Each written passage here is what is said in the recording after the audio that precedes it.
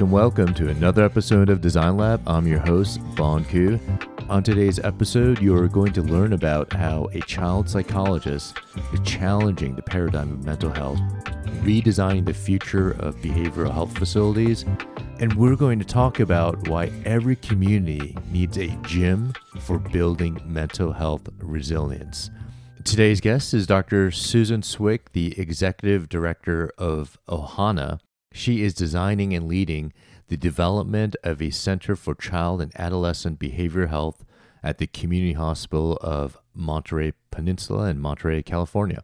We talk about the Montage Health Ohana Center that was one of the winners of the AIA 2022 Healthcare Design Award. Dr. Swick is interested in how adversity affects children and families and how well-timed interventions can make a critical difference. Prior to going to California in 2018, Susan served as the Chief of Child and Adolescent Psychiatry at Newton Wellesley Hospital in Massachusetts.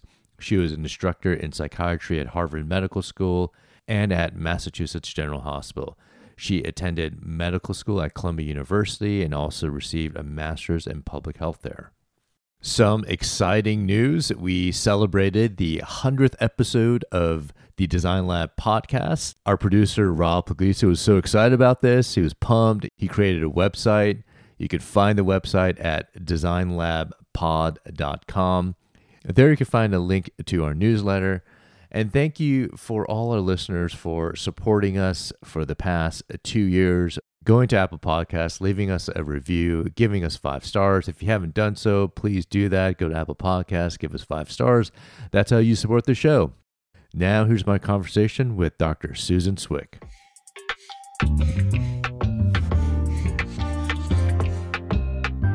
Dr. Susan Swick, welcome to Design Lab.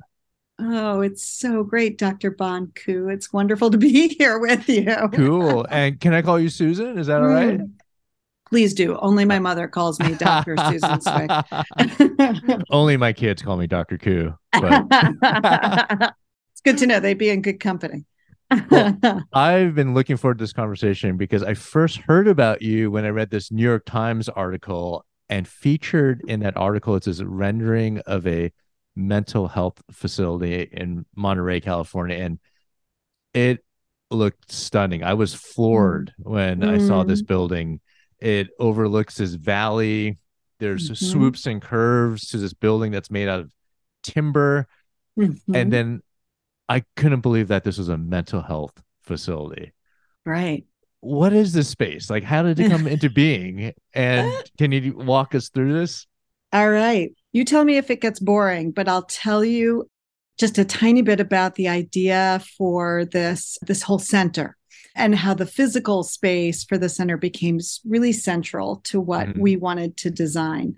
So Community Hospital of the Monterey Peninsula is a small 200-bed community hospital here in Monterey, a pretty beloved institution in a fairly physically isolated region. A very beautiful one. I had never been out here. I was born and raised in the East Coast, lived in New York City for a long time, and then in the Boston area for almost 20 years before getting tapped to come out here and help build this about 4 years ago. And this hospital got a gift from a single donor of over $100 million. Wow. Incredible. This is pretty unusual. It's very unusual. It was actually, at the time, it was the largest gift ever given to a healthcare institution by a single donor. Yeah, I know, for this lovely little community hospital. And the donor's name is Bertie Elliott. She's a 50-year resident of the neighborhood. And she happens to be Warren Buffett's sister, but had a long-term relationship with the hospital. One of her husbands was a surgeon, and her third husband, I think, was an oncologist. There was just a long time where she was, and she's been a supporter and advocate for the hospital for all of her time here. So she had come to the hospital and said she wanted to leave a legacy gift. And the hospital had made 4 proposals, one of which, and you work in healthcare, of course, so you know how unusual it is for a hospital to make proposals that maybe aren't capital intensive projects. So rather than it being a new robotic surgery suite or sort of Gamma Knife center, usually it's something that has in mind not only helping patients, but will make the institution money. And so that ends up being like a surgery center or something like that. Exactly. It's something where that degree, like it's a very capital intensive, money intensive development that could make money, but it would take a lot of money to get it set up. And instead, they made 3 proposals that had to do with sort of aging gracefully, women's health care, and one of them was youth mental health. And she and her 3 daughters all chose the youth mental health program unanimously. Wow. Her only stipulation is that the program be called Ohana, which she lives half the year in Hawaii on the Big Island. And Ohana is Hawaiian for family, as anyone who watched Lilo and Stitch apparently knows. But it's a broader concept than the English word of family. So the word comes from oha, which describes the taro plant, which is a plant that grows commonly in Hawaii and has a single root and a leafing plant at the center, and then grows in concentric circles around that central leaf to shoot off many more leafing, flowering plants. And it can grow to be enormously big out of this one central root. And the idea of Ohana is that a family is, maybe it starts with a child, and then you have a nuclear family around the child, and then the extended family, a family of friends, of co-workers, these sort of concentric circles that emanate out from the center of connection and support. So it's a very broad idea of family. And she said she really wanted the center to be a place where families, and not just the child, the whole family was at the center of care, and where the care they received enhanced their connections to the community. Wow. Rather than isolation, which was such a common experience for families facing a mental illness in their child. Yeah. So they found me because I don't think there are too many chiefs of child psychiatry at community hospitals anymore. And I was at part of the partner system outside of Boston. I was the chief at Newton Wellesley Hospital, a place that I really loved and had been for almost 10 years. And I came out just to see what they were doing. I actually wasn't looking to move. But when I came out here, I was so impressed to discover both the real shortage of resources. I had kind of imagined that California had a sort of similar array of resources as Massachusetts had or New York City had. That's where I had kind of grown up professionally and done my training and was working. And I thought there were all the same general problems we had accessing appropriate services or coordinated services. But really, there was an even more profound shortage of services out here. That's surprising to me, too, because I thought there would be the same amount of service because California, especially Central and Northern, has so much money, it seems like. You always hear about Silicon Valley. And Yeah. Well, it's interesting. The stats from the American Academy of Child and Adolescent Psychiatry are that Massachusetts is actually number 1 in terms of the concentration of this is just child psychiatrists, and the ratio of child psychiatrists to children is the best in the state of Massachusetts. California, as states go, is just in the middle of the pack. We're about 25th for ratios, but the devil's in the details. And actually, it turns out there's really robust ratios in the Bay Area, in LA, and in San Diego. And outside of those 3 urban centers, the rest of the state is more like Nebraska and sort of the bottom tier of access for children. So there's many counties with 0 child psychiatrists. This county, Monterey County in California, had a handful of child psychiatrists servicing a total of about 125,000 children in the county. What? Yep. And 0 inpatient beds. And in fact, most counties in the state have 0 inpatient psychiatric beds for children. So if a teenager is going and having an acute mental health crisis and needs an inpatient treatment, where do they go? They go 2 hours north or 6 hours south, which does 2 things. One, it means that they have a harrowing an expensive ambulance ride. Yep. And two, it means their family probably cannot be involved in their treatment unless their family has the means to stay in a hotel for the duration of their stay in a hospital.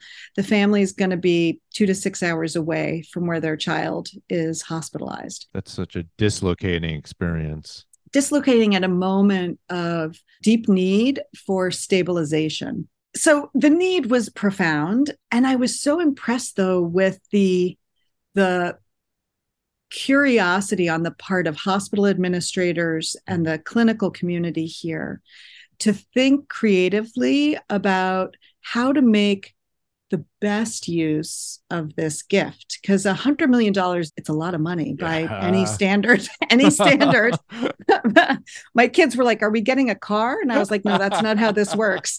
But it's a finite amount of money. And psychiatric illnesses are probably the most common illnesses of childhood after routine infectious diseases. So children will develop a psychiatric illness at a rate that has climbed in the last decade. It used to be about 20% of kids will experience a psychiatric illness by the time they turn 18, by the time they become adults. Now it's closer to 30%. And that was happening before COVID. COVID accelerated that trend. And just doing some research, it's so common that psychiatric illnesses in the children, adolescent population, you said, I think it's twice as common as asthma, right? It's twice as common as asthma. Now it's almost 3 times. Asthma affects about 11% of children. And psychiatric illnesses are going to affect 2 to 3 times that number of kids. And we think of asthma. I think that's like shocking, because I think most of the public don't realize how prevalent it is. Like, we think so many kids have asthma, but 3 times as many kids have psychiatric illness. That's right. That's right. Wow. And, my husband's a pediatrician. And when I'm talking about this with him, he still is like, "Really? It's that many?" And I'm like, "Come on, you're married to me. You should know this by now."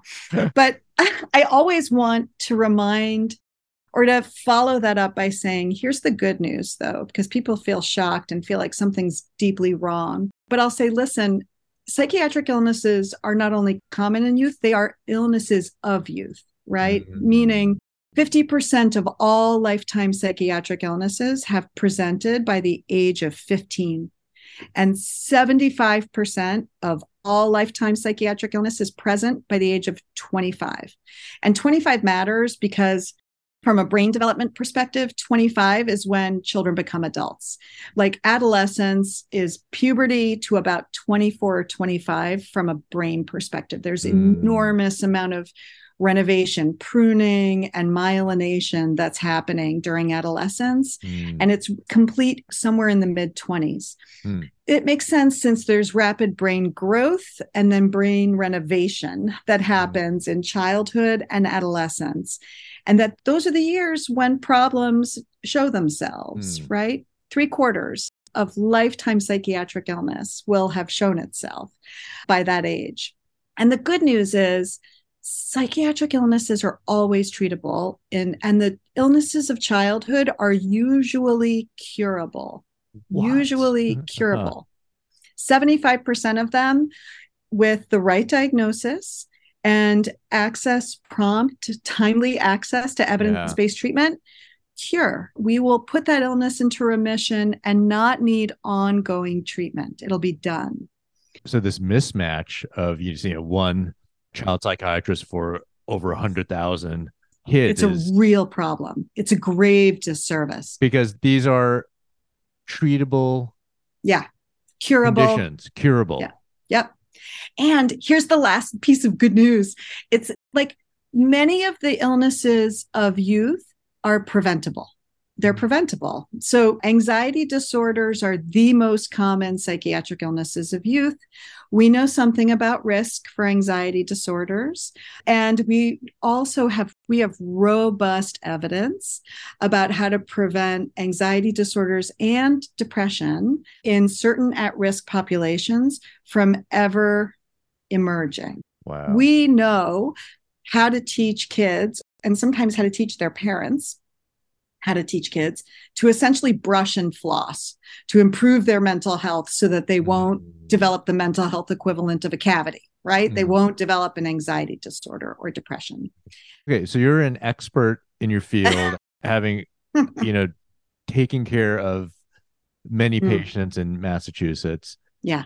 Then what led you to jump ship and go across the country?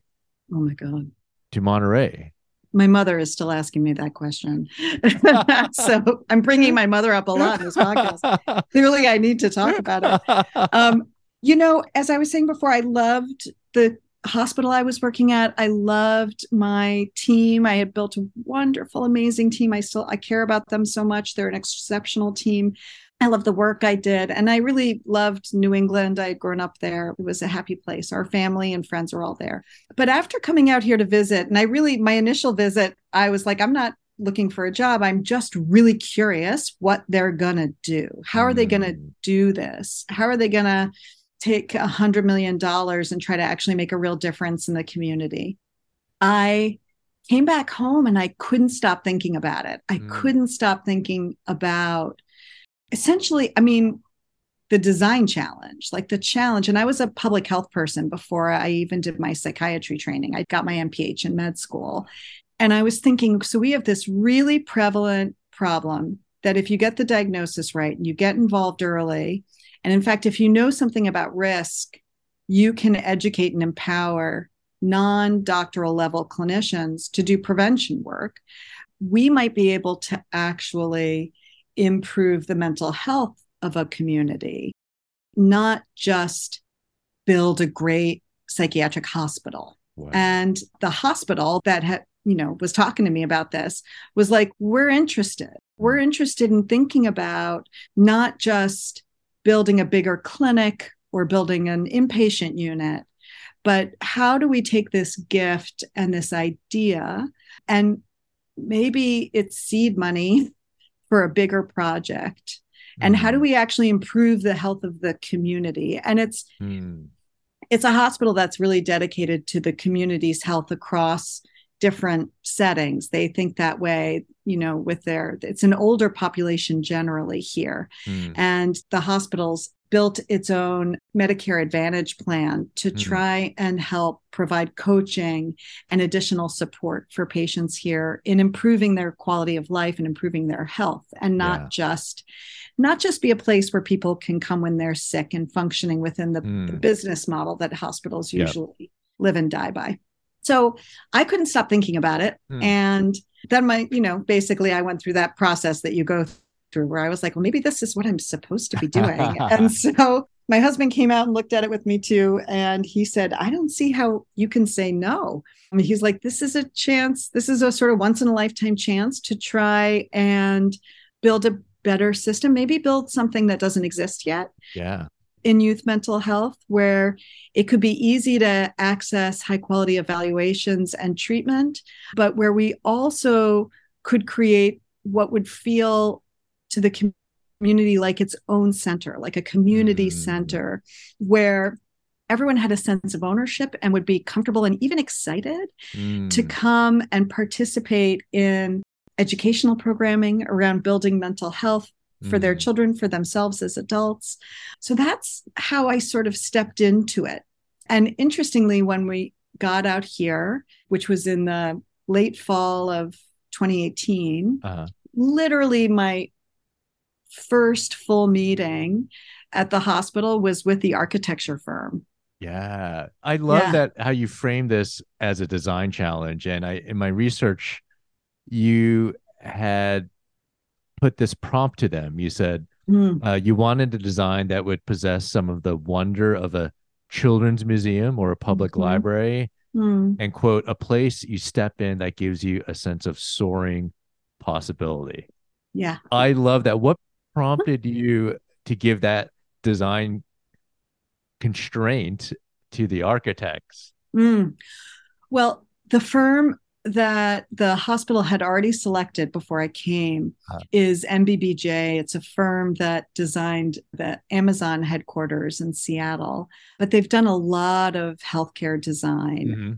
And I think think the big one that had gotten the hospital's attention was Nationwide Children's in Ohio. And in my experience, mental health spaces were designed where the constraints were the only guiding principles, where they would say, okay, we have to design a space that prevents people from hurting themselves. And so every single thing about that space was determined by that directive. But in the end, it came to feel like a fairly grim clinical spaces, austere, antiseptic. Like prisons. Like places where all agency is obliterated because there's danger, right? And the truth is that childhood, what we want to do in building health is provide buffers around kids so that they actually we support their curiosity, their willingness to explore the world around them and themselves, learning about their thoughts and their feelings. And we help them when they fall. We prevent irremediable consequences of falling, right? So it's like, as parents, we think about a kid getting on a bike and you want them to get on the bike. You don't want to have to just force them because that's not going to go well. You want to make it fun, but you also want to put a helmet on them. You don't want them to have a head injury if they're learning how to ride, but you expect them to scratch their knee. You expect them to fall a few times. And if we were going to do, there's so few times where children in mental health treatment need to be protected from themselves, and there's nothing else you're trying to accomplish. That can happen, but it's rare. And it's usually very temporary. So thinking about those spaces as being super sub-specialized spaces that you will need to preserve, but the remainder of space where you actually want to engage with families and with children should be space that is both reassuring, particularly to parents, and alluring. It should draw you in with a sense of what's possible, with curiosity, like the best libraries. There's some libraries that can feel static and just like storage boxes. Yeah. And there's others that feel like you want to explore, like what could be around that corner, what could be up that flight of stairs. So creating a sense of possibility and curiosity. Soaring for me was a word that I came to really naturally because that, for children, there should be moments where the future feels limitless. That is just a healthy part of development of earliest childhood, and it's still there in adolescence. And we want to hook kids in when we want to hook that part of their natural hunger for things so that they might feel like this is the place for me. We want kids to actually get to a place where they are figuring out how to be the hero of their story. And when a child has gotten stuck developmentally because of anxiety or depression or some other problem, they're often not feeling like the hero of their story. And we could tell them that they're still heroic or they're great, and their parents are trying to do that. And that's actually not the way forward. Like the way forward for them is to rediscover it themselves, for it to be authentic. So most broadly, that's what I was thinking of. And I was like, we want to make this space safe. It has to be secure. It has to be reassuring for parents and kids alike. And yet it also has to have parts of it where there's sort of like limitless skies. There's really some wide open spaces in the sort of metaphorical sense. So Ohana is both an inpatient and an outpatient facility. It has inpatient beds. And can you speak on some of the design features that accomplish this? Like, for example, it's centered around a gymnasium, and there's a outdoor fruit and vegetable garden that's going to be there as well. Yeah.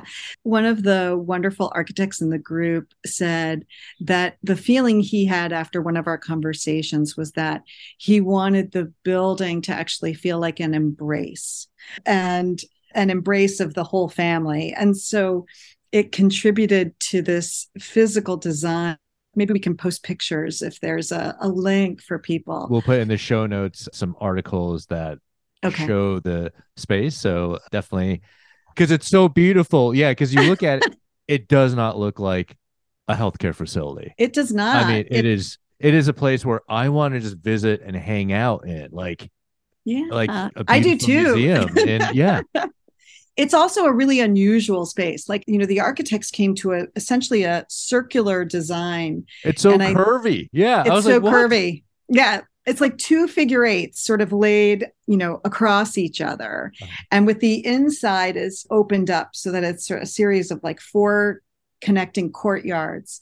But the outside of the building wraps all around. And so at its end, it's an enclosed space with nooks and crannies, and yet it's secure so that kids and actually staff members have lots of options of different parts of the space where they might find what they need.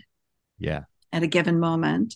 And yet it still is open, connected. So there's visual security that you can't sort of run away from the courtyards. And in some ways, we're also trying to think a little differently, that the building shouldn't be doing all of the work from a security perspective, meaning the building creates possibility, and that what we put programmatically into the building and staff wise, that we really are thoughtful about how much staff will we have, how will they be trained, that's really our priority in terms of ensuring the safety of kids and staff, rather than just saying we need tall walls and ligature resistant fixtures and lots of cameras and alarms. There'll be some cameras, but we want people to drive by the building and feel like, I want to go there. I want to go check it out. We're going to have public spaces in the building so that that's amazing. When we have we'll have educational programming. We'll have workshops that are for children of all ages who want to learn about how do you build mental health? What does mental health mean in the first place? And this normalizes mental health issues of like, That's right. I've driven by so many facilities that look like prisons. They look secure. And you think the message you're sending is like, oh, that's where crazy people go, That is the message. Think of scary movies. They're usually, I know there's some scary movies that have been filmed in old state hospitals, like in Massachusetts. I think one of the state hospitals in Tewksbury had been used to film a horror film. They are effectively frightening places. And they do then, I think, anchor an idea about mental illness that we've been working hard to dissolve, right? Which is that it is the rare and devastating lot of an unlucky few. And that's just not true. That psychiatric illnesses are common and they are curable. And the corollary and the piece that I always will talk about is that mental health is not the absence of illness. It's not the lucky many who have mental health and the unlucky few who have illness. That mental health has to be built. The same as we brush and floss to build dental health. We have to build our mental health. And so the space is almost like a gym to build your mental health. I love that. I hadn't even thought of that. That's so great. Because I always call it I call it mental fitness. So it is like a gym. But it's a gym for the pediatric population, but it's also a gym for the community because you're inviting them in as well. And there aren't those spaces where the community can see is like, here's a place where we could build our resilience. That's right. That's just right. And, childhood and adolescence are where we are naturally building our mental fitness, the same as we build our immune systems primarily during childhood. That's why you get asthma usually as a child, because when you're in preschool and you get all those illnesses, all those viruses and a few bacteria, you start building up. That's how your immune system naturally, this, that's how we expect kids to be sick all the time when they first go to school. And we know it's better to get chickenpox when you're 4 than when you're 40. We are building our psychological immune system, our mental fitness in childhood, adolescence, and young adulthood. But the truth is, we are always building it. That's prime time for building it.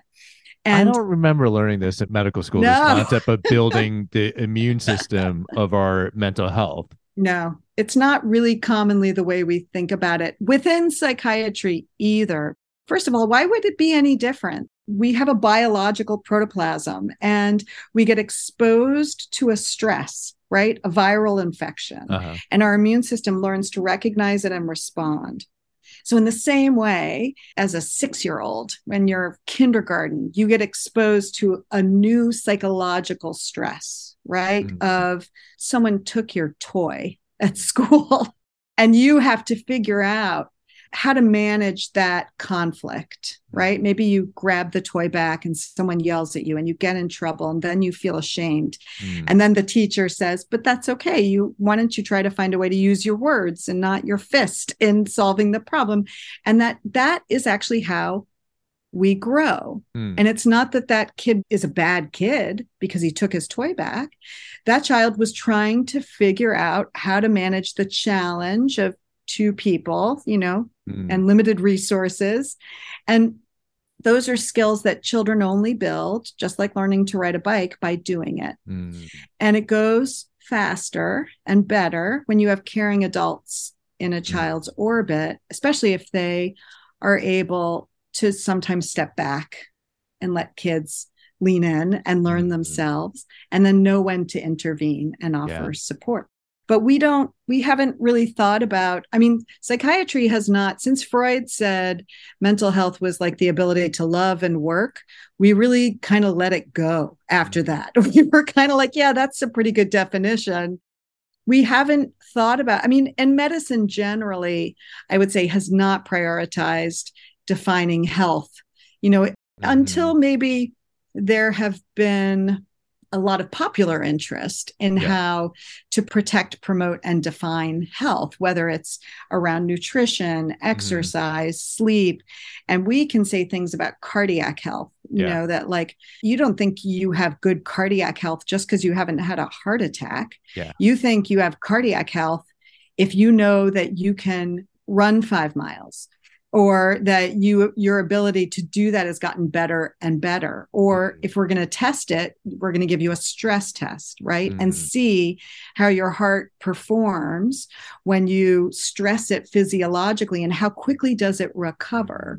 That's mental health too, right? Mental health is your capacity, essentially, to manage and master adversity. And there's different kinds of adversity. There's internal adversity, there's distress, pain, confusion, uncertainty. There's really mild adversity like boredom, and really intense adversity like grief. And there's environmental adversity, interpersonally, like conflict, and other kinds of environmental adversities like broader frustrations, or maybe structural racism, or trauma, or being stuck in traffic. Which in some ways is an environmental stressor and an internal stressor, right? Whether or not you can manage to stress. So to the degree, one of my real goals is to try to offer a simple and digestible framework. This is where I think psychiatry is not done. We could do a better job, where when we try to think about what is mental health, we fall prey to trying to be as thorough and complete as possible. And we've written, here, I'll show you this book. We've written books. You're in Philly. So like Marty Seligman is a psychologist at Penn. He's incredible. And like the father of positive psychology and of health. But this is like his book on like character strengths and virtues. But it's as close as we come to a book on mental health. No one's going to read that. Right. No one's. And you're showing me a huge book that's like probably 1,000 pages. It's like, it looks like a dictionary, right? It looks like a dictionary. And it is. To be fair, it's a reference. But we need to make it as simple as brushing and flossing. We need to make it as simple as saying, here are the 3 or 4 building blocks of mental fitness.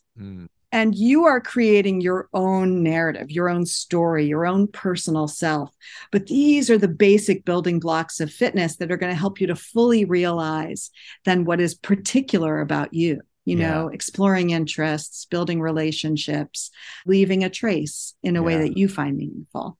I think it's just fascinating that the Ohana Center is a physical representation of how you Mm. are challenging these conventional norms about Mm. mental health, right? I mean, you are Yeah. challenging the conventional norms of what a mental health facility looks like, Right. even. Like Right. I mean, it is extraordinary. There's nothing that I've seen like it. That's why when I saw images of this, I was thinking, what is this? Who is creating this and designing this? Yep. And even the spaces for the staff, which I love Huge. because there's a stat that I read that a third of behavioral health caregivers quit, right? There's a Yeah. high Yeah. turnover rate. Very high turnover rates. And the architects intentionally design spaces for staff. Right? There's like some like private outdoor patios or something like that. Oh, And I think that's so totally. important because I look at our emergency department staff, like Mm. we don't have spaces where we could decompress. We don't have spaces to take care of our own mental health. And that's Yeah. common among many units across Mm. many hospitals Yep. because there's such a pressure that every square footage is for Is clinical used. care, is That's used to right. put a patient in a room. No, that's huge. And we thought a lot about that. I mean, I'll start with staff, but you made me think about something with the building too, which was Yeah. about how people process images so much faster than they process words. Mm-hmm. And that we in psychiatry we're really word focused. we're a talking profession. My kids are like, you're the talking doctor. And sometimes we want you to put your license away. But where there are images that capture some of the things that we're trying to communicate with words, it's so much more potent. And people have a reason to stop. It's critical where part of what we're trying to accomplish, I guess, is a paradigm shift. And prevention only works if there's uptake, right? Brushing and flossing only work if people do them. Like you can educate people and say, cavities are terrible. And these are the only teeth you get after the first set falls out. So you want to keep them because false ones are really a pain and they're a little uncomfortable and it's nice to have your own teeth. So here's what you have to do. And people might, if we know something about behavior, we know that people can actually believe you. They can take in cognitively the fact of what you're saying and it will not change behavior. You have to give it a hook. You have to either make the behavior implicitly rewarding. It has to feel good or smell good or include time with people you really like, or the payoff has to be immediate. Part of the payoff has to be immediate. So you're like, well, you brush your teeth and it tastes good, or it gives you good breath and people like talking to you. So you have to find ways to hook people to the degree that our hook could be the space that we're in is immediately gratifying. It's implicitly engaging. It's so much easier than telling people what's good for them. It's potent. It's potent. And for staff, you're right. The rates in behavioral health of burnout and turnover are as high as they are in emergency departments, which is pretty high. Yeah. Only exacerbated by the pandemic. Well, and I think the pandemic has done two things, right? It's made the demand much higher and our connections to our colleagues more tenuous, particularly when all of our work, for those that started doing all virtual work, it worked pretty well in psychiatry compared with emergency medicine, for example. And our colleagues in surgical specialties couldn't do anything. But that's meant that it has staying power in behavioral health, but it leaves the clinicians stranded on islands of isolation. And we know that the work, even when we're doing it beautifully, when we're doing it really well, it includes holding a lot of uncomfortable emotions and a lot of uncertainty. And clinicians of all levels of training, whether they are master's level therapists, doctoral level therapists, physicians, nurses, need an opportunity for both connection to peers, not just to patients, because that's a different kind of connections to colleagues and peers, and decompression. There have to be spaces where you can meaningfully decompress. You mean the bathroom isn't enough? Because that's where I decompress. I mean, that's where shift. I used to joke that I was like this is my office. What are you doing in my office? So, and you're right. And look at what the way hospitals used to be built. Really, most decompression happened. I mean, back in the day when people would smoke, people would step outside and have a cigarette in that smoking zone. Yeah. And that's where decompression happened. We're a step up from that, but we haven't replaced that with, we know that smoking is dangerous for you. So people still do it because it's very addictive, but we haven't replaced it with spaces that can promote brief or slightly more substantial decompression. So when we were designing this building and creating all these spaces for the patients and for families, we thought of the staff a little bit differently. And we decided to create, because we want the experience to be truly family centered, so that in looking at and walking through the building as a family, we want them to feel that they are seamlessly at the center of this experience, with staff circling around them in a way that they don't have to conduct. They don't have to go find the therapist or the social worker or the nutritionist, or all the different referrals that we offer them, that they're going to get sort of ferried through a system. It's not passive, but it should feel intuitive and natural. It should feel like an iPhone, where like you're engaged, but you don't have to be an engineer to do it. It's intuitive. For the staff, we really tried to think about creating staff spaces that would promote connection, collaboration, and the opportunity for recharging, decompression and recharging. And of course, people recharge in different ways. Some people need to have fresh air. Some people need exercise. Some people need a quiet break. Some people need the bathroom. We have different options, but we created a few central organizing spaces for the staff that feel like home spaces. So we have essentially the main staff spaces, our living room, and we have a living room in the middle of the clinic. And then there's a smaller one. The building is divided into 3 levels. The top level where you enter, and it's on a hillside and then overlooks a valley and a mountain range. And so it's a naturally sloping site. You enter on the 3rd floor, but that's the top floor. And that's the level where there's administration, a big public and educational space, and then our clinic. And in the center of the clinical offices is the shared staff space, the living room. It's a big living room with big windows and very high ceilings. Yeah. And it has space easily for 40 or 50 staff members. Oh, that's a lot of square footage. It's a big living room that you gave up for. We gave up. That's right. We gave it up. There's a lot that we didn't create space for in our building. We said this is the nice part of being part of a community hospital, so that our HIT department isn't in the building. Our billing department is not in the building, right? They exist where they exist at offsite office parks, where they want to come to our building to hang out. Yeah. And they can if they want to, but they get to hang out in the living room. So the living room has think about how crazy that is. Other people want to go to a mental health facility. They want to hang out in our building. And because we have really comfortable collaborative indoor spaces, we have essentially a living room, a kitchen, and a dining room. And then lots of smaller spaces where staff can retreat to have smaller meetings, but where our therapy rooms, treatment rooms, where individual doctors or therapists will be meeting with children or families, there's a limited number of them. We only have 16 of them, and we expect to be able to service probably 6,000 or more unique patients a year.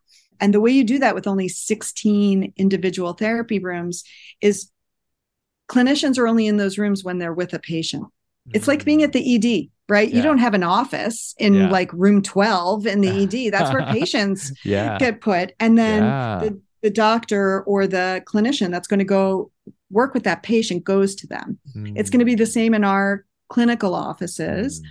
And that when you're done with your 3 hours of seeing patients that morning, you will go back into a collaborative space, but that also creates the possibility of recharging.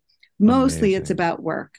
And we have outdoor spaces. We have a sort of a deck that's next to our dining room where staff can sit outside. They can be at a table with others and eating, or they can have a meeting out there, or they can sit out by themselves and just be looking out over the mountain range and getting some air and some sunshine.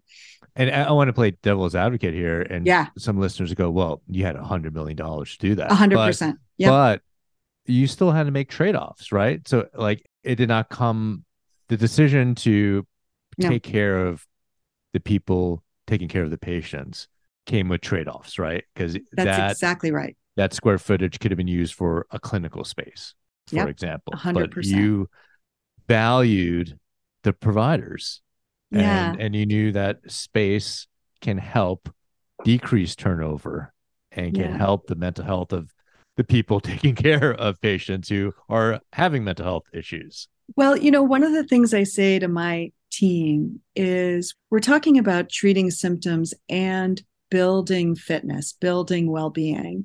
We can only take care of others if we also are taking good care of ourselves and one another, of our communities. We have to walk the walk as well as talk the talk.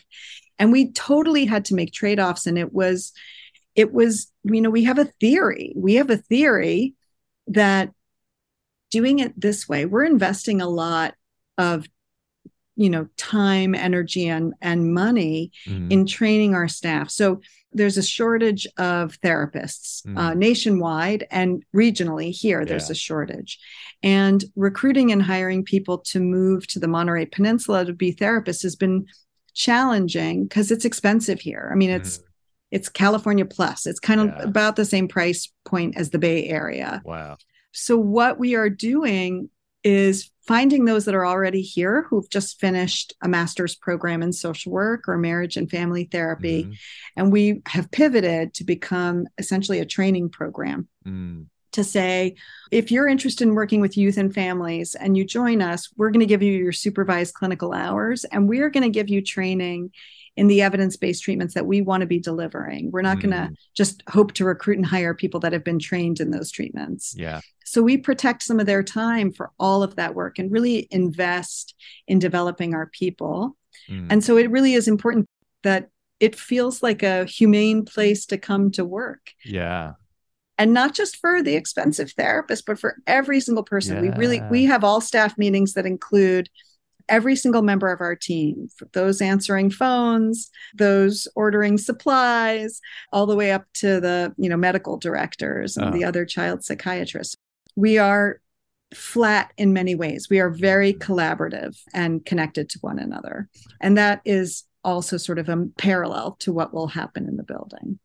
Well, I want to continue this conversation when I visit. I would love to visit the space, and I have so many more questions, but I want to be sensitive to your time. I know you are very busy, and can I tell you one more thing? I want to tell you one more thing about it, because the last thing that you made me think about is that this gift gives us a chance to experiment and maybe hopefully learn lessons that we can share with other communities who don't get $100 million gift. Yeah. So we want the building to support our experimentation, to support our ability to learn. But the truth is, we also thought about this building so that it could create spaces where when families left, when they graduated from care, they could find those spaces themselves, whether it is going to the beach as family or making sure they protect time to cook a meal together. That we've created collected eating and food prep spaces for the staff, the patients, and for families when they're in care. You're giving them kind of like mental health exercises that they could take home. Of course, that we want this to be an extraordinary place, but not the only place where you can feel healthy. We want you to be able to start building habits and skills that you internalize, and you take them back to your home, or you take them to school, or you take them to work, and you disseminate them into your community. So in that way, it should be a special and unusual place, but a place that in its details feels like many other places where people could generalize. And our hope is that if we start to maybe happen upon the parts of this that are really critical, both for staff well-being and effectiveness, both in treatment and prevention, we want to share that. We want to be able to say, you don't need a 60,000 square foot circular building to do this work. Come here and learn about it. But maybe making good use of the cool old Victorian house that your hospital bought, and figuring out how to turn it into your treatment program space. Or, what do you have and how do you create a sense of possibility there? So that's our other hope. Then we will have truly achieved our mission, I think, is not just improving the health of this community, but figuring out how to do it without $100 million. I love that you're open sourcing the design principles for mental health that can be shared by everyone. Yep. No copywriting. Yeah. When is the official kickoff so I could plan my visit? Okay, well, you get to come visit. I'll send it to you. So we're already starting to experiment with our clinical programming, but we're in temporary digs. We're like borrowing a primary, like two pods of a primary care office building. And we can't wait to be in our building because it feels a little like we're wearing an ill-fitting suit, because we put so much time and effort into thinking about our space. You're testing out the software of the program. You got it. And then you're going to put it in the new hardware. You got it. Yeah. You got it. So the building is supposed to be finished on May 11th. Wow. Yeah. Then we get to do art. We didn't even get to talk about art, but we really have put a lot of thought into art and into youth art. There's going to be a whole music center, because the idea is that helping people to do procedural things that are creative, challenging to do well, that you can practice, and you practice with others or by yourself. We're really putting that into the space, but all those installations will start happening, and we expect the building to open in July, sometime in July. Amazing. Well, I thought we were just going to talk about the space, but I learned so much about mental health and resilience, and this is fascinating. Thank you, Susan, so much for your time. What a pleasure to spend time with you, Bon. I can't wait to come out and look at your ER and have us imagine, how do we bring, our architecture firm has a neuroscientist that works there. And so they had lot. Yeah. It's so cool. And they had all this about even about aromatics, about what are the plants that you plant that are the most potent in activating certain parts of your immune system that seem to predict well-being and health. And, it includes rosemary and lavender and all the things that just grow wild out here. It's a little crazy out here. Like, that's the part that's unfair. Like, it does smell really good out here. Yeah. and then I forgot to talk for the listening audience, and just look at the images of this, because it is one of the largest healthcare buildings to use timber. Yeah. It doesn't feel very, because when you think of hospitals, it's like stainless steel. Yeah. Like, it doesn't feel like cement and not concrete and cement. There's a lot of glass, but it's very soft. All of the walls where there isn't glass, there is wood. And in fact, even on the sort of curving glass walls, there's slats of wood, so that we're letting in light without letting in as much direct sunlight. So it doesn't feel like a greenhouse. And it looks inviting from the outside because there's so much timber. And there's a beautiful history on this peninsula of timber frame and stonework buildings. I'm drooling right now. But it sits comfortably in this community. There's a lot of timber, and it's a little, we also had to be really careful with the design, because we're aware of the risks of wildfires here and of course of earthquakes. So in its heart, it is protected. It's protected against those risks, but it looks so comfortable. It looks really soft, warm, approachable. Well, thank you, Susan. This was so much fun. Oh, Bon, it was a delight.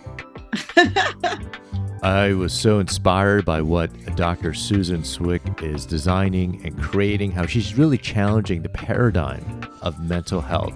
If you want to donate to Dr. Swick's work, there is a link to do that in the podcast show notes.